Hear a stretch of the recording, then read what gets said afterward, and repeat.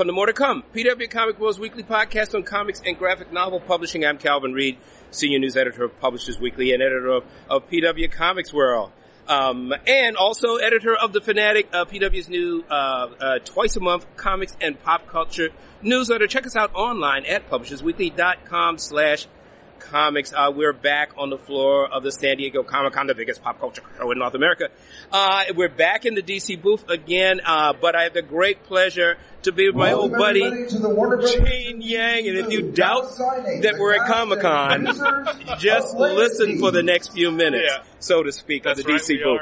Anyway, Gene, thank you for being on More to Come again. Thank you, Calvin. It's always fun to hang out with you. I could give a long list of all your stuff. American-born Chinese. Yet again, interesting, another reimagination of Superman. But which is what we're going to talk about today. That's right. But everybody knows you've done a lot for this category, for reading, for getting comics in the hand of kids and oldsters like me. So. We thank you for your service. I don't think you're that old, Calvin. I don't think you're that old. Well, that's now, I won't cite a number, but, there's a number. There's a big number. Anyway, but we are here to talk to you about Superman Smashes the Klan. Not the first time you've worked on Superman, so it's very interesting, but you bring a wonderful perspective. And DC seems to be in the midst of reimagining Superman for a new generation, as all comics publishers have to do. Yeah. Even an iconic character like Superman. So, tell us something about this story and where it came from. Well, this is actually an adaptation of an old Superman story. So, in the 1940s, in 1946, on the Superman radio show, Superman actually went up against the Klan, against an analog for the Ku. This is really interesting that in the 1940s. In the 1940s. Yeah. In the 1940s, absolutely. Yeah. And that storyline is considered the beginning of the Klan's public relations downfall. So before that, in some communities, the Klan was considered like a community organization. They would run parades and they would have family picnics. Good, the whole family would come out dressed up in the white robes and hoods. And after this, after the Klan had been presented as these sort of bumbling, hateful bigots on the Superman show, nobody could really take them seriously. Interesting. Yeah. So it was seen as a historically important moment for Superman, and it's also seen as this proof that the stories that a culture tells are important, that they actually affect real life. Well, that certainly seems to be your project with so many of these Superman scripts that you've taken on. The ability of pop culture to handle a vision of social justice. Yeah, absolutely, absolutely. And I think for Superman, this was a point at which he definitively became a symbol for that. He became a symbol for like a multicultural America. With this idea that we can be of different cultural backgrounds but still live together in unity. Yeah. So can you tell us a little bit about the plot, actually?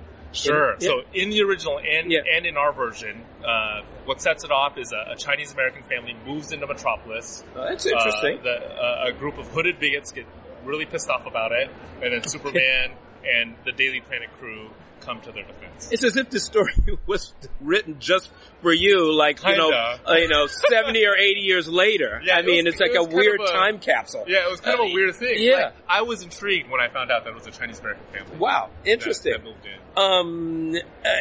Well, can you tell me a little bit how you approach it? Obviously, you're transferring a radio script into a comic script. Sure. And obviously the artist. I would love to know more about the artist. The art's amazing. So let's start with that. The art is done by Guri Huru. They're a Japanese studio, but it's really just two women. One of them does all the pencils. The other one does all of the inks and the colors. We did 15 volumes of the Avatar Last Airbender series together for Dark Horse. And I think they are among the top talents working today in American comics. They're based out of Japan, but a lot of their work is published here. So early on, we wanted a style of art that was a blend of those old Fleischer Superman cartoons and manga. Yeah. And I feel like they totally delivered. They completely delivered. No, absolutely. It's really interesting because it's a really pop style with this really dark, plot going through it. Yeah, absolutely. Well, we wanted to target it at middle grade kids because the original radio show was targeted at kids too. You know, like 8, 9, 10-year-olds. Now, and I think I read somewhere now that these radio plays actually introduce many of the characteristics we associate with Superman now that they actually weren't in the comics at the time. Yeah. And you've also got Superman, really the sort of altered universe of the 1930s. You know, Man of Steel. Yeah, absolutely. So we use the logo from those old Fleischer cartoons, and the radio show did introduce a lot of the Superman mythos. So, like for instance, Kryptonite showed up for the very first time on the radio show. Superman flew for the very first time on the radio show. Interesting. And we're playing with those elements in our story as well. It's like radio, the ultimate for special effects. Yeah, absolutely. So in our story, Superman flies for the very first time. Yeah.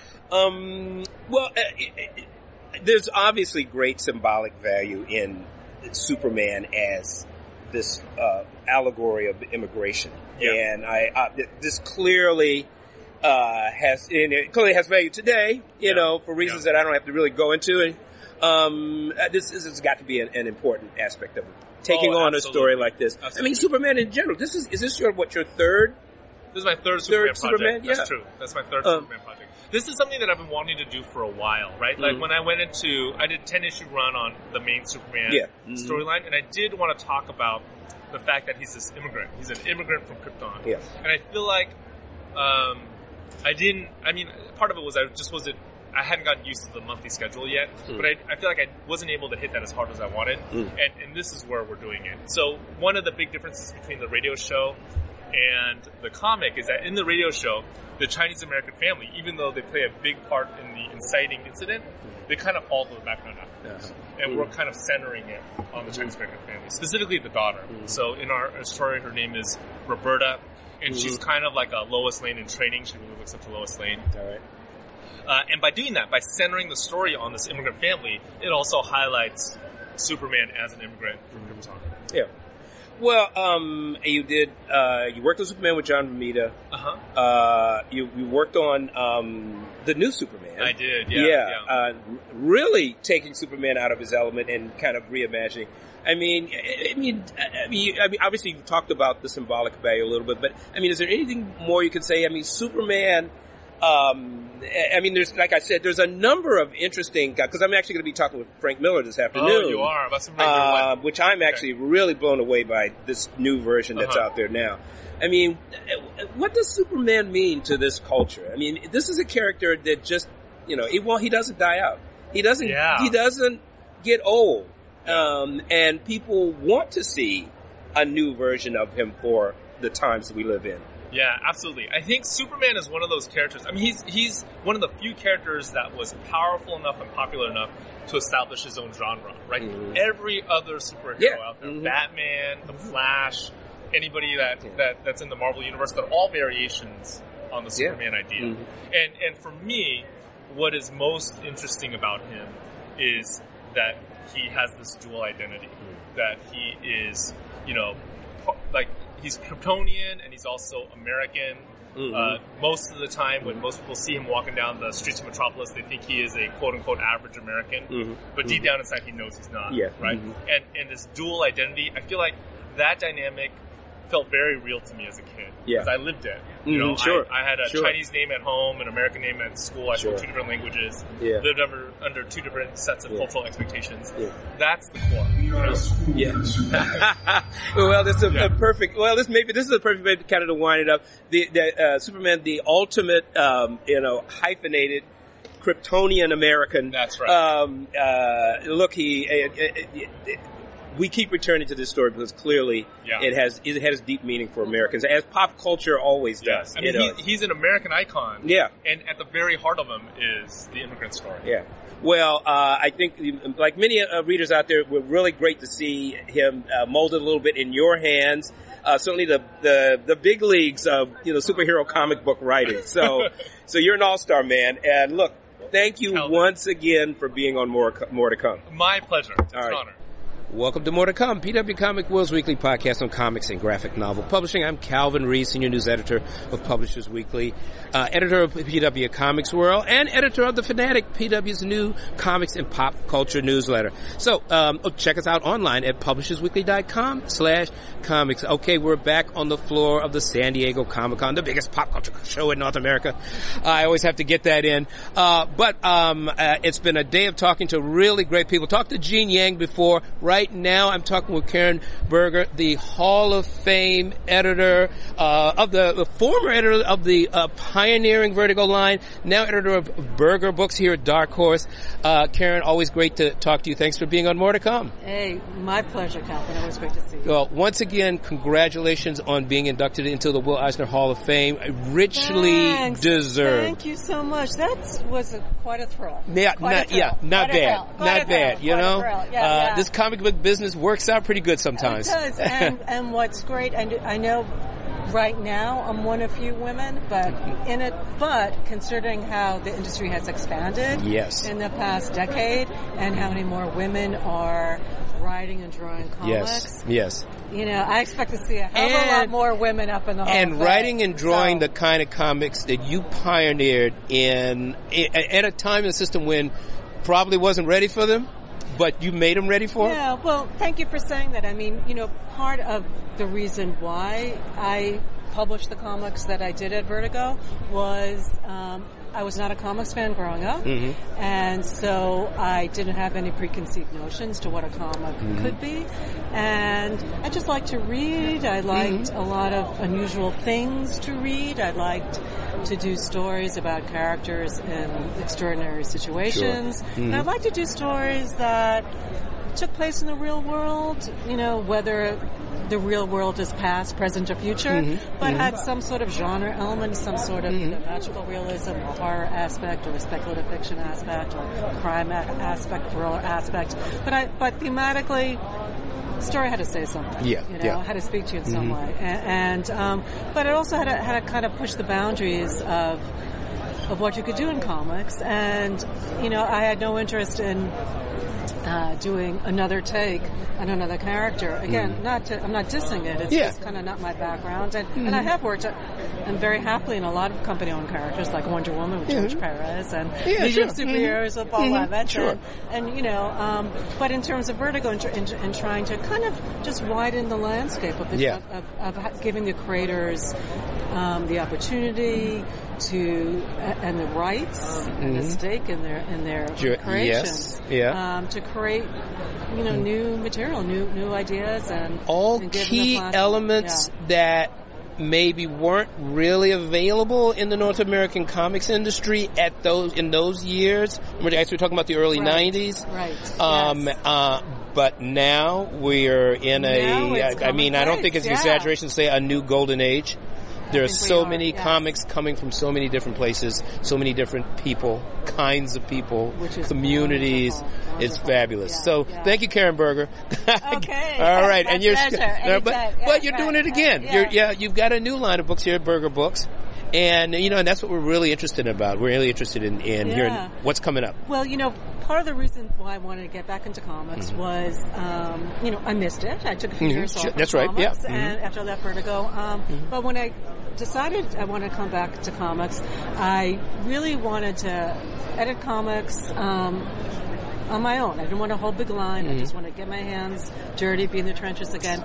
But to really work with more women and a more diverse group of people who have been represented in I'm not going to disagree with you. And because for me, I mean, I just find, you know, I always feel like I'm really selfish when I talk about what I like to edit, because it's all stuff that I personally like, because I feel like I've been doing this for a long time. But even before that, I mean, I feel like the editor is the every reader.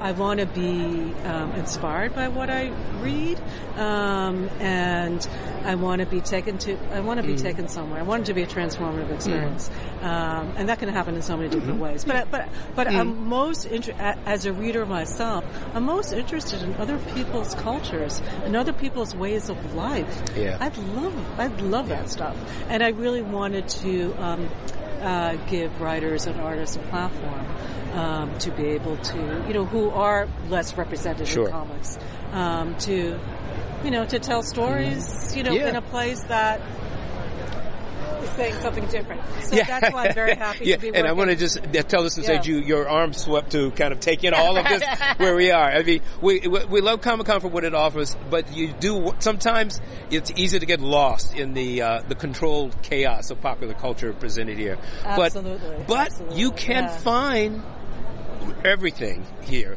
at Comic-Con. Yes. And your list is a good example of that. Yeah. Well, thank you. I mean, I'm publishing LaGuardia, which is a graphic novel by Nnedi Okorafor. And we were talking about this. Which is a wonderful, science fiction story that's very much rooted in the real world. And anyone from New York, knows what LaGuardia Airport is like.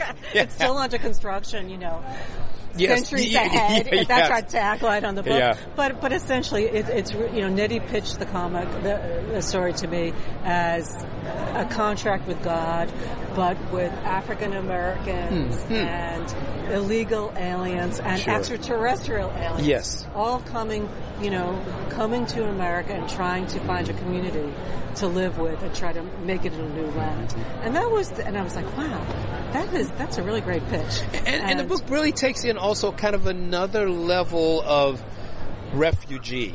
Yes. I mean, that's another, I guess, it's an theme of the book. It's an immigrant experience from different kinds of, immigrants that are not only human immigrants, but actual aliens, as well as human illegal aliens. So, it is clearly sort of tapping into themes that's going on in the world today. But that sort of wasn't how the book started. It sort of evolved that way. I mean, it was part of it, but it's sort of what's great about Nnedi as a writer. She's quite organic as she writes, and I really love that. And while the themes of immigration and the difficulties that are going on, and especially our country today, are important. It all sort of kind of blended together with the original concept. So it really worked out beautifully. And Tana Ford, beautiful artist. The color is Jimmy particular. Scottish colorist I worked with Insurgent X. Brilliant stuff. And Jimmy, really brings this vibrancy to Tana's art, which is vibrant on its own. And she has a great way with characters, great detail. Nnedi was great with a reference, and Tana took it one step further. It was really, and I also love the almost Wakanda-like characterization of Nigeria. Yes. It was very, that was very refreshing. Yeah, it was. I mean, hell, I don't want to sound like an ethnocentric New Yorker here, but I learned a lot about Lagos, from editing this comic. Like, I didn't know that, because I'm like a New Yorker. Yeah. I hate to say it, but whatever. I'm not. I don't. And like a lot of Americans, you don't kind of get out. Yeah, you can. You can get into your tunnel vision for sure. So it opened even up in New York. It opened up my eyes a lot. So LaGuardia is out now. I have a new series called Everything by Christopher Cantwell and Ian Colbert. Chris is also a writer and co-creator of She Could Fly, which is a series that is coming out from Virgo Books. And we actually just announced at the show that AMC has put into development as a TV show.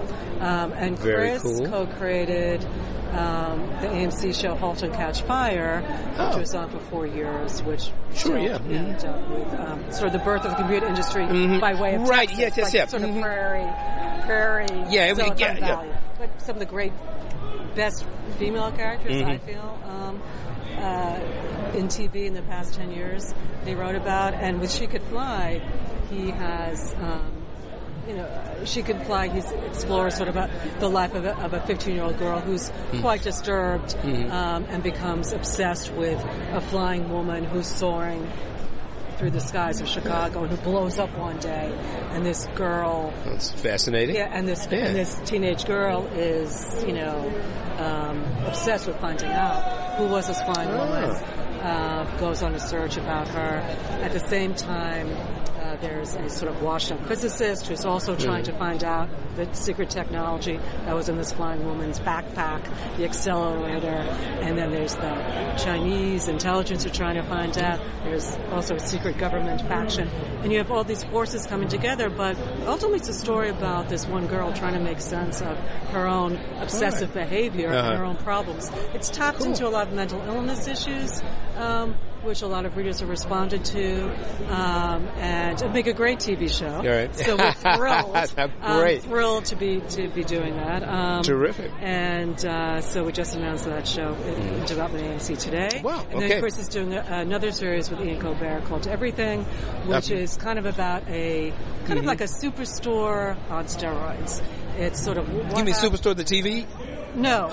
No. Okay. No, but it is Sorry, for a second I was like, But it's not dissimilar to the fact that it is about a megastore. It's about a megastore, I see. It's about a megastore, and it takes place in the 1980s. It's sort of like a search for a bizarre pursuit for the American dream. It's when you can have everything, when you can go to a store and buy everything you've always wanted, and have all your wishes fulfilled. What does that really mean? Interesting. And it follows 4 characters who get very disturbed and screwed up on that mission. Yeah. And you find out that there really are these forces behind the store that's kind of manipulating the people who come into it. It's got a real kind of, I kind of say it's sort of like if, Twin Peaks and Stranger Things had a baby, and Ray Bradbury was the godfather. All right, we're just getting deeper and deeper into this pit of weirdness. But it's with all Chris's stuff, like with She Could Fly, there's a great humanity to his work. He really knows character well. Very excited about that. And Andy Nocente, legendary Marvel writer, who's doing the Seeds with David Aja for Berger Books, which has been on a bit of a delay, but it's coming back. We'll finish off the last 2 issues late this year. But Annie is doing a new series, which is, we're announcing, I believe, like next month. So this is perfect timing. Oh, great. But we've kind of done a soft announcement, and we're doing another announcement. Okay, great. Great. We got a scoop here. Okay. We got a scoop, right. Ruby Falls is the name of the series. It's also a story about kind of a weird small town in upstate New York, where a murder that happened decades earlier gets uncovered through an elderly woman's dementia-ridden memories. And her granddaughter basically wants to uncover the facts of this cold case. And so the story sort of affects 3 generations of women.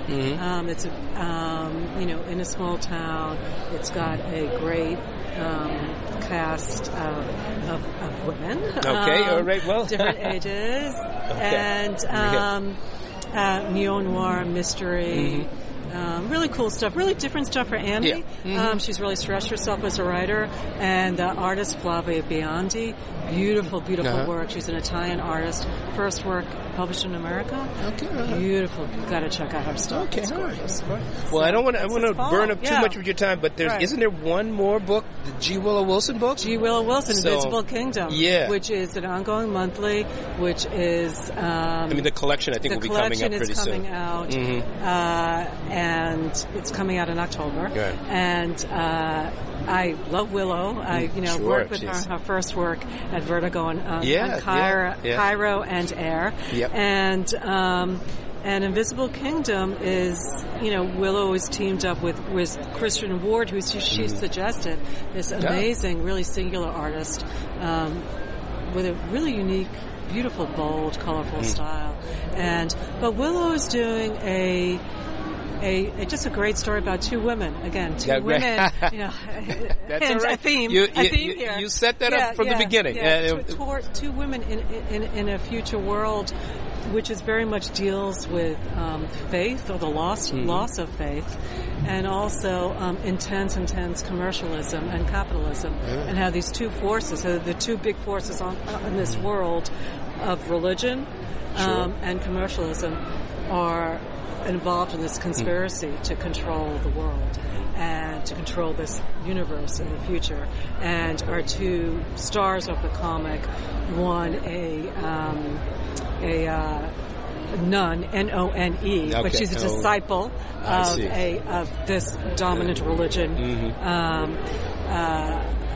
Uncovers the secret while she's a scriptorian, and she's going through the log of the head nun's diary, and she finds these transactions with the head sort of Lux Corporation, which is kind of like the Amazon of the time, intent. And she finds out it's conspiracy at the same time that captain of a freighter ship of 4 Lux also finds out about it. So these two women now are joined together, kind of on the run from, a sense, the church, and, for want of a better word, the church of the time, and the big, commercial, materialist, controlling force of the world. And so it's great character stuff, it's great action, great sci-fi concepts, beautiful original worlds created. It's a really enjoying the book. It's wonderful. And a remarkable author, who has a knack for really creating really thoughtful, imaginative series. He's sort of, just kind of hit the American comic book market by storm ever since she's been here. Exactly, so. And this is the first creator on stuff she's done since Ms. Marvel and Wonder Woman now. Great. So thrilled to have Willa Duke work with her again. All right, so, great. Well, anyway. I'm thrilled to get a chance to talk with you again. With you too, Calvin. Thanks for your time. I can't wait to read the books. All right, thanks so much, Karen, for being on More to Come yet again. All right. Thanks. You bet. Okay. Welcome to More to Come, PW Comic World's weekly podcast on comics and graphic novel publishing. I'm Calvin Reed, senior news editor of Publishers Weekly and editor of PW Comics World, PW's online coverage of comics and graphic novel publishing. Check us out online at publishersweekly.com/comics. All right, I'm going to get right to the chase. I've got really two iconic artists here who have done an amazing reimagination of the origin story of Superman. The legendary Frank Miller, the iconic John Romita Jr. Thank you so much for being on More to Come. Thanks for having us. Great to be here. Obviously, we're going to talk about Superman Year One. Just a nuanced literary reimagination of the character. I mean, you try to show, it seems to me, the building of Superman's character very methodically and layered. Now, that's my idea, but I really would love to hear, obviously, from both of you, how you collaborated to turn this, to create a view of Superman that's rooted in today. Dad, you run with the boss. I'll start if you want. The reimagining was easy if you think of it this way. All superheroes seem to be the kid that becomes a superhero by explosion. Sure. What do you do with a super being that's a super being from conception?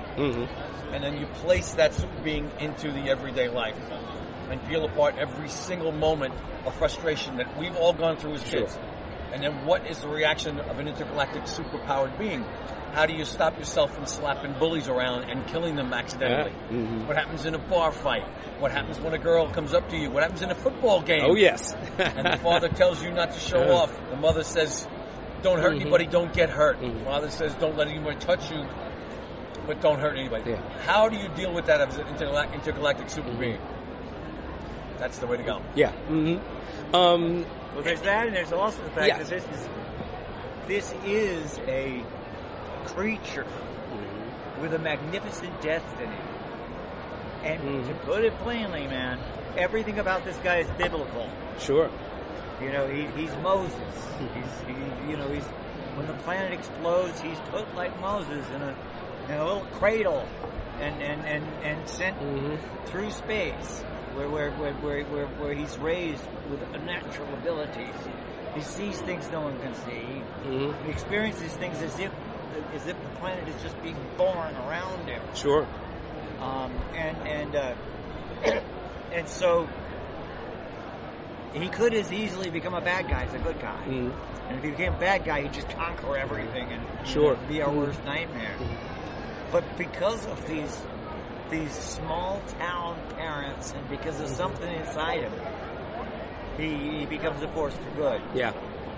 Well, I think one of the things I'm getting at in my questions is that all of the elements of the origin of this story that we all know so well, it's all there. Yeah. But it's a little different in how you guys lay the story out. It's very methodical. That's my point about the character building. That to me seems to be a really integral part of what you're trying to do with the art as well as with the writing. Because slowly but surely we see all of these incidents that lead to the kind of character that we take Superman to be. Yeah. Siding against the weak, against the strong. As you were saying, learning about how to control yourself. Did you guys talk this out? I mean, what was the process of coming up with telling this story that's so familiar, but coming up with a new way of connecting with readers? When I got the plot, I would thumbnail it out, paste it out to get the right amount of pages, call Frank, call the editors, and tell them what I was going to do. You never get the right amount of pages. It's true. It's true. But then I would run it past him, what I was planning on doing, and run it past the editors to make sure, because I am the neophyte here. I didn't know as much about the character nearly as much that he does and the editors do. So I had to ask. And we would run it back and forth, and it worked out so nicely. I'll give you a little example of what he did that made it easier for me. In a line at the beginning saying, through the eyes of this infant, and the first 10 pages you don't see the infant, it's happening in front of him. Watches his parents get disintegrated. So and suddenly there's a reflection in the glass of the rocket. That's the kind of thing that we had to do differently because it's been done so many times before differently. Yeah. Well, to talk about the art, one of the things, the way you kind of square up every panel, that's very interesting. I mean, it's as if it's almost like a stage in many ways. And it really does add to the dramatic effect because it's kind of, you know that something's about to happen. So, I mean, I think this is a really effective way that you've used throughout and I've only read the first issue. I guess that's the only one that's out there now. But I found it really effective. I mean, I've seen so much of your work, and I was actually interviewing Gene Yang earlier today. Was that something that you do generally? Did it just organically come up to the layouts that way? Yes, because I didn't overthink it. Yeah. And I remember as a young guy watching my father, Jack Kirby, John Buscema, do books, tell stories with either square or rectangular panels. Mm-hmm. My father saying to me, rectangular panels are what you watch in a movie theater. Sure. Although at the time everything was square, but that's the peripheral vision. So that's what every book should be, is just in that storyboard format. So I don't like to do creative, crazy panel shapes. I want the story in the panel to be more important than the shape of the panel. Mm-hmm. So that affects everything about my design. But it's a stop-action movie to me. Yeah. And I was raised on that theory with my father, and he and I have similar storytelling styles in that we are deliberate. And that's the way it should be. Well, that's what you notice immediately, because it just seems to be so careful as how each scene builds up. I'm curious about how you updated various parts. I mean, he's in Kansas, but it's probably not the same Kansas that I read about when I was reading superheroes, in the 1960s. So, clearly you brought the story forward to kind of show the kind of world that he's growing up in. And, of course, the kinds of allies and people in his group that he would align himself with as a young man. And also, a lot of that is environment and character have to work together. Yes. I wanted the Kansas to be a mythical Kansas. That is like really, I didn't care whether it was Depression era Kansas, like the original Superman, or the Kansas that exists today, which basically is an awful lot of gas stations. Yes. and so on. And I wanted it to be the Superman's Kansas, like the magical sort of Midwestern piece of America. And that it do, just like, for instance, what they used for Kansas in the first Superman movie was Calgary. Oh, really? in Alberta, Canada. And so it had to be beautiful and a place where things were essentially ordered, because to get him ready for what was coming. Yes. Where we'd be taught some simple values to live by. Well, once again, the story, I mean, the way you phrase it, every page seems to be getting him ready for his destiny, his duty, his hero's journey. And you exactly. And I'm going to jump to the color now, because I mean, I think that always comes out in your work. But really, it's once again, it's another character in the book. As you're talking about a really rich Kansas, but every scene, every book. I mean, obviously this is something that you want in all. Can you talk a little bit about how it worked out in Superman Year One? The locations of Kansas and just the way you thought about color, Alex, in any scene. Yeah, here we got to mention the talents of Alex Sinclair. Okay, sure. The colorist in it that he brings. Yes, my mistake. Yeah, sure. He brings a delicious, almost hyper-realism to Kansas, where everything is. It feels to me like very much like Superman. Like the greens are greener than they really are, but that's how he'd see them. Sure. That's the truth. Yeah. We had 4 artists on this book because Danny Mickey, Alex Sinclair, Frank's an artist, and I'm an artist. We really have an advantage over a lot of teams, and Danny and Alex turned this into a beautiful product. Yeah, no, absolutely. So let me ask you also the relationships, and including the relationship with Lana Lang. Yeah. Also, wonderfully characterized. Thanks. Also, Sid Simone. Tell me more. I think we both. Had might have been drawing from personal experience with Lana Lang, because. I'm sure that you had a Lana Lang in your past, and I did too. I did. And it's a particular kind of love that's experienced once in a lifetime. Sure. And there's such. I found Lana so much fun to write because she was. Clark has a history with strong women, and she's no exception. She's very much like Lois in that she's very smart and very brave, but she's an adolescent, so she's even more reckless. And she's the one he gets to show off to. Because what guy isn't going to show off the fact it was his first kiss? That's what it's about. And also, I'm sorry, with that age, you're with a girl who looks that good and is that sweet and that you're that in love with, and you can fly and you're not going to show her. Excuse me? It's like, forget it. Yeah, come on, let's be for real. Well, you do capture a really ethereal beauty in her. Yeah, he does. Yeah. And together, you two have created a very sweet, both love story and that part of it, and because this is ultimately a coming of age story. I love the fact that she knows who he is. Most ever, other than his parents. Yeah. And that she waves goodbye to him from a mile away. Yeah, that's knowing a he great can see scene. her. Yeah, that was. I love that. Also, it's a great scene. Credit where credit is due. You happened to point to me when you said that touch that John just mentioned was great. Yeah. It was his touch. I didn't think that. There you go. I got the pages from him and he put that in, and I said, "Oh, I'm so happy to take credit for that." but that was John's. Well, look, this is really great. I think I maybe have one more question, and that's because it's kind of a new element that you seem to have added. military service. Yeah. But once again, okay, credit where credit's due. But once again, this is a little bit unusual. I think I remember Man of Steel, though. There was a Merchant Marine scene. But this is the first time I've seen this element, in the origin story of him thinking, I need to prepare myself for the world, not just for Metropolis. So, can you give me your thought about adding that element of military service? Sure. A friend of mine came up with it.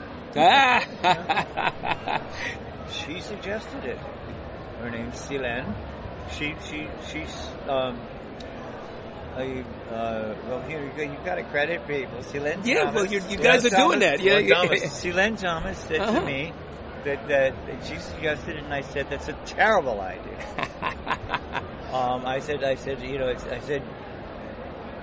he's not going to be a weapon, and she said, he's got to get out and see things. And anyway, I kept pounding on my brain. He would not be a weapon. He would not be when I went.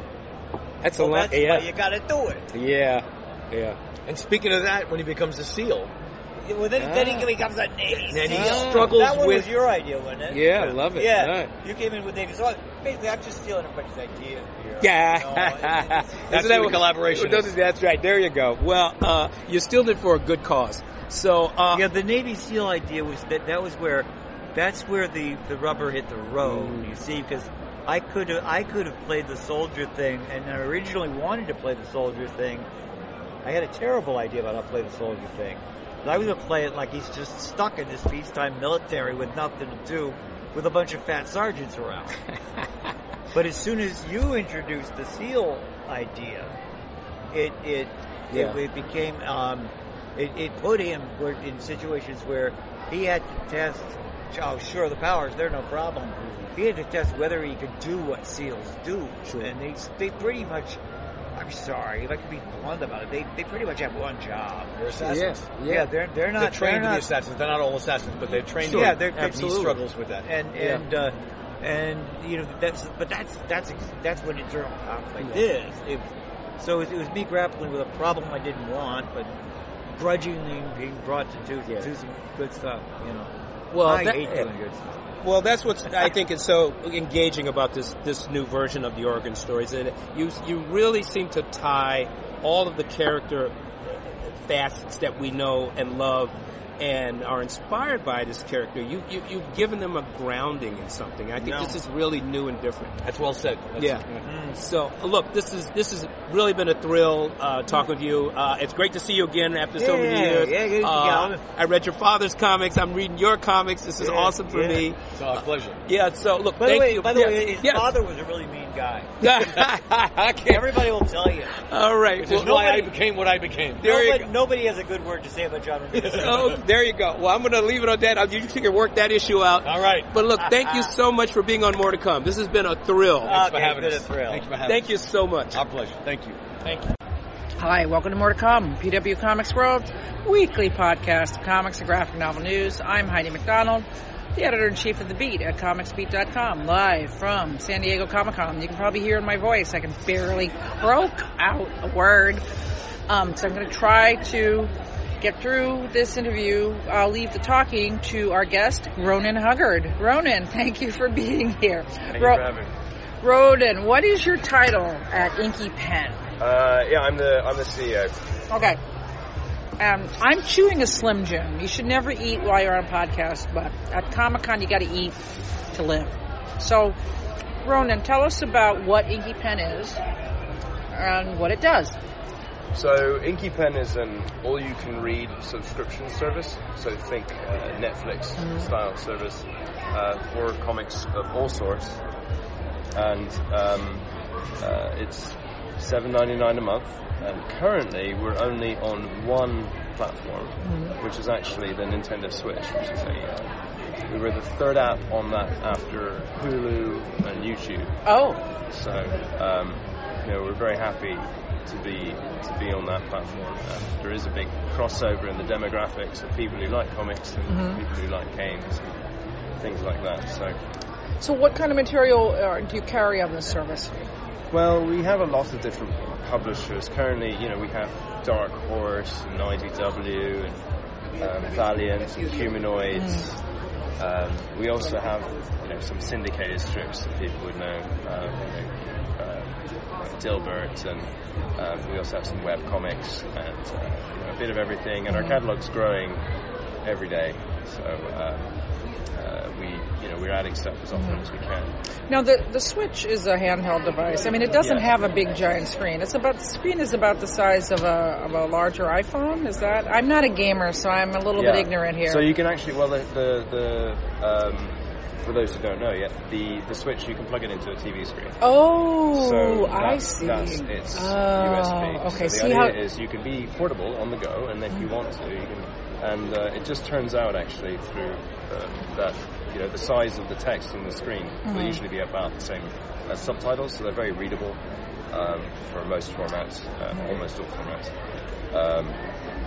So you can enjoy it either on the go or at home. And again, it's all you can eat. So you pay $7.99 a month, and you get all this content free. Yes, and what I will say is that we will soon be launching on other platforms. In fact, we will be launching on many platforms. Fortunately, I can't tell you exactly what. We were bribing people with donuts yesterday. Would a donut be of any interest to you, Ronan?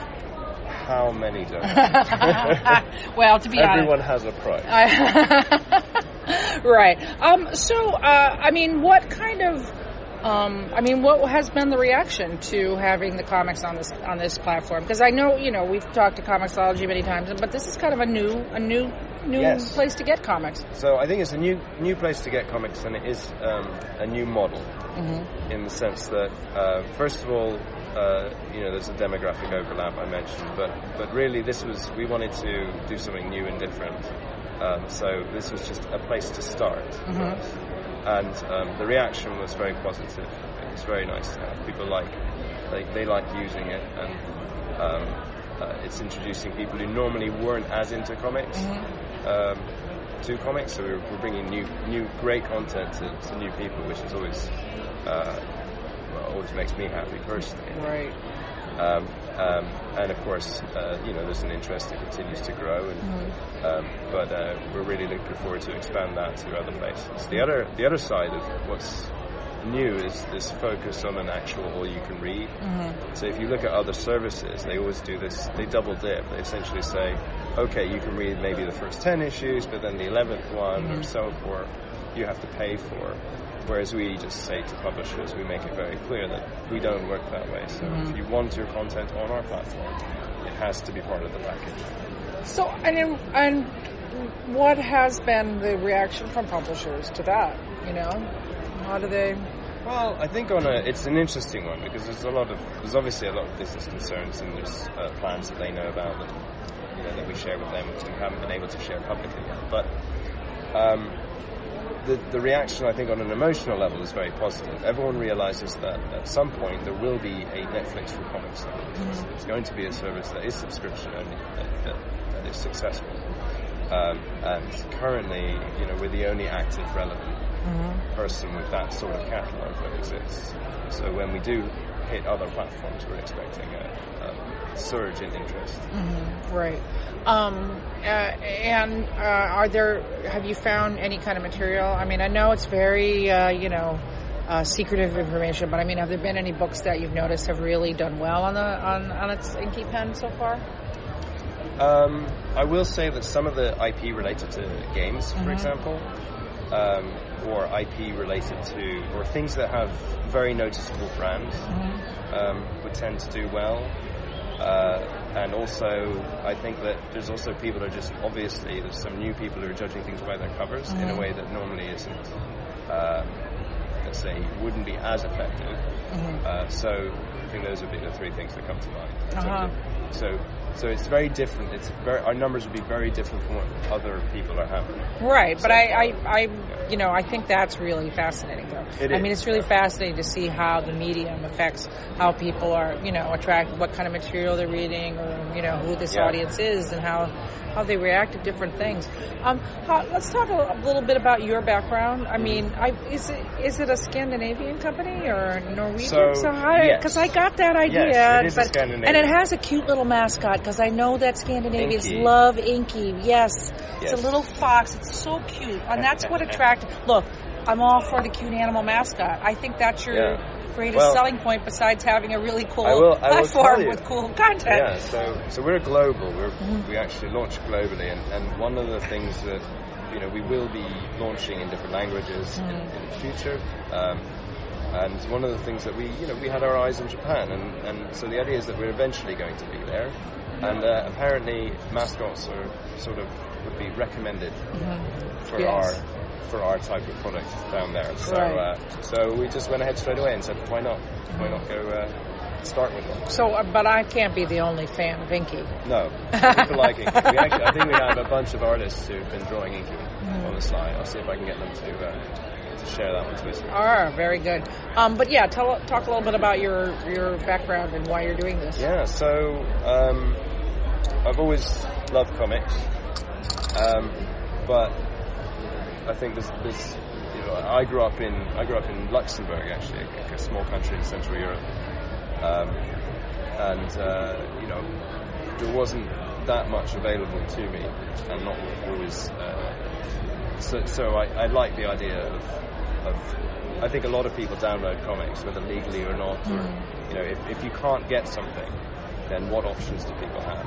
So the idea is really to give people all over the world access to great content. That was one of the things. And a lot of it, honestly, it's just something I wanted didn't exist. So that was my own background. I was working in television until recently, in building technology for journalists, and all the stuff you see on the news, all the graphics, the tooling for that.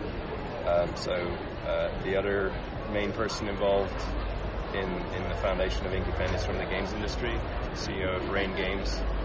And so we were somebody from games, somebody from TV, and we both like comics. We're in media, so So you're having a beer, and then next thing you know, you're trying to take over the world of comics. You got to watch out for those beer ideas. They can become a quest. Now, have you been to Comic-Con before? Yes, this is my second year. First year, nobody knew that we were doing things. So you were just the guy hanging out. Sneakily signing deals. What do you? So you don't know? The big talk here at this con. Everyone who's met me has heard me talking about this, so it makes me sound like an alcoholic. But there's a crisis this year that the bar that everybody used to hang out at is closed.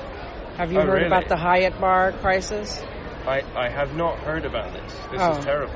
Oh, well, it was a bar that everybody loved to hate, but everybody went there anyway, But it's closed this year, and it's just got everybody out of sorts. It's, like people come to Comic-Con many, many times, and they have their little rituals they like doing. So, it can be daunting. But anyway, so what you're here, you're set up. I actually just interviewed him for yesterday's podcast, Stephen Robeson at Fanfare. So you're set up with him. Tag teaming with him. That's really interesting. So we know Stephen because in Norway, where we founded the company, they have some incentives to set up new businesses, and one of them is they actually allow you to hire mentors and things like that for small amounts of money. But the idea is to get experts in the industry, and Robson's been around the block a few times, and he knows everyone. So, and Peter was introduced to him through another artist who he knew worked in the games industry, and we just hit it off.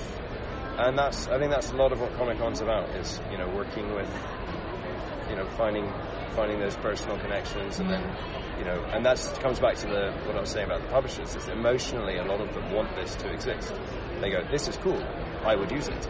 I want it to exist." So then it becomes so much easier to sign a deal when you go, we both actually think this is really right, wanted, right. As opposed to other models and other systems where people go, yeah, but I don't really, it's like, sure, maybe it's good business, but it's not a good idea, and it's not something that resonates. Well, it's an interesting time in the comics industry. We really, I think, last year set off some changes. Everybody's like, oh, it's so weird here at Comic-Con. I call Comic-Con the end of the fiscal year for comics because everybody peaks for it, and then everybody finally gets through this 4.5 days, and then they go home and sleep, and then they start it all over again. But it's an interesting time with there's a lot of movement on the show floor and new publishers. Here for Publishers Weekly, our panel this year was all new publishers, and there were so many people on the panel they couldn't all even talk, Yeah. So it just seems like it's ripe for some kind of disruption at this point. I think so, and I think there's a false dichotomy people give. They say when they see digital, for example, is I still buy paper. I'm never going to stop. Mm-hmm. I don't think people will.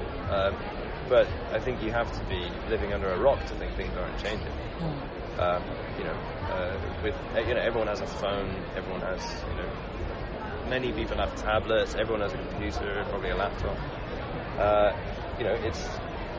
To try out a comic you don't like, or end up not liking, by buying it in a store is something which I do still. But God bless you. But I go down to my local comic shop, Outland in Bergen. So, that's something that I really want those to keep on existing, and I think they will. But at the same token, I think discovery is really weak. If you ever see a new person walk into a comic shop, you'll know what I mean. Yes. Sort of terrified. Well, it's even discovery is weak on some digital platforms as well. That's true. That's very true. So that's something we're working on, and we'll be building, is better ways of discovering.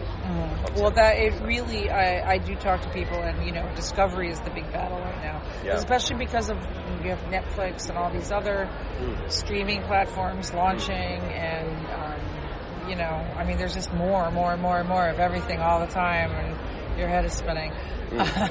Yeah, I think that's it. It's the filter, the ability to stop all the things that, when there's that much content, and I mean, so much of it is good as well for particular people.